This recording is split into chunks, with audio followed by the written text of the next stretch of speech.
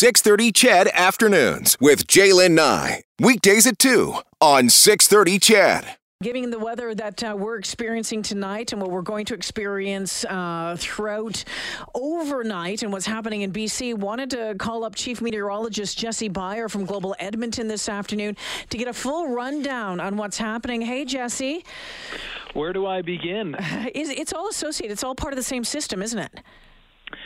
Yeah, that atmospheric river that's set up into southern BC over the last day or so, which moved in a ton of moisture into the BC interior, is continuing to move further and further towards the west. And we have an area of low pressure which is starting to strengthen as it moves further towards the east at the same time that we have this area of high pressure towards the north and the northwest. Now, the combination between those two storms, we talk about it almost every year when we have this setup, that deformation zone, which is the area where the pressure starts to change.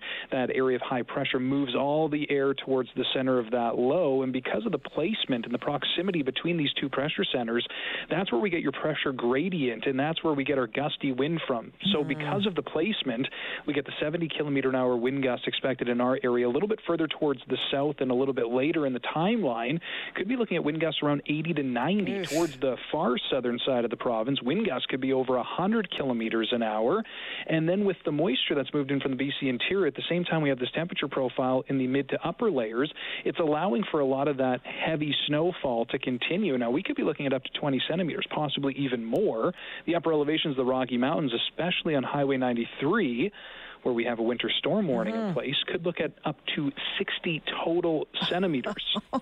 That's 2 feet of snow. Oh, my goodness. And they already have a foot of snow on the ground. So this is just being added to what's already there. And then you have East Central Alberta, closer to the Cold Lake area. You could be looking at up to 40 centimeters worth of snow, as the heaviest of the snow expected to be in parts of Saskatchewan over the next day or so after this low exits our area. So we have a lot going on, and you have fog advisories towards the south. You have the possibility of heavy rain. I think as of right now we have snowfall warnings in place, winter storm warnings, wind warnings, a fog advisory, rainfall warnings, and that's all just in 2 provinces of the western prairies.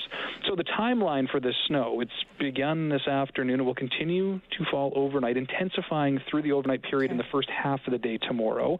So when things start to clear by Tuesday afternoon, and this is after all the blowing snow occurs with those 70 kilometer an hour wind gusts, then we'll see at least the system moving out of the area. Most people will be digging out for much of the day tomorrow. I think the evening commute on Tuesday will not be as bad as the morning commute, but give yourself a lot of extra time and space. And even through the middle of the week, the temperatures with a fresh coating of snow struggling to get above the freezing mark. This could be one of those snows that sticks around for a while. Don't have an above zero daytime high in the next 7 days. Well, yeah, I mean, we've just been so lucky with the weather right through until now, without a doubt. So we're looking, Edmonton area, about 20 centimeters. Heads up on the big winds, though, tonight. Yes, the blowing snow is going to lead to even more reduced visibility, and that could stack up on area roads. Depending on which direction your house is facing, you could have some pretty good drifts in many residential areas. Not only a concern for surrounding area highways, but also within city limits, not going to be the greatest. And Jesse, if you're heading to the soccer game tomorrow night, bundle up. Yeah, we have home ice advantage on the pitch, I guess. Oh, my goodness gracious. That's going to be something to see. Jesse, I know it's been a busy day for you. I sure appreciate you taking the time to join me this afternoon to give in a nutshell, what's going on. Thank you for this. No problem. Everyone drive safe. Yeah, take it easy. Jesse Beyer, the chief meteorologist at Global Edmonton, giving us an update on what's going on out there. So interesting about, as usual, depending on where you are in the province and whether you're in Alberta and Saskatchewan, how much snow you could see. We're hearing Highway 93, another 2 feet of snow likely there into the Cold Lake area. We're going to see quite a bit of snow there. Here in Edmonton, the capital region, 10 to 20 centimeters.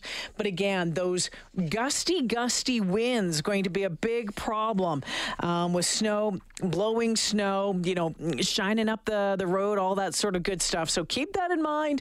As you're heading home right now, maybe it's not too bad, but Jesse's waving that flag for tomorrow morning. Give yourself some extra time on your morning commute. Let's find out what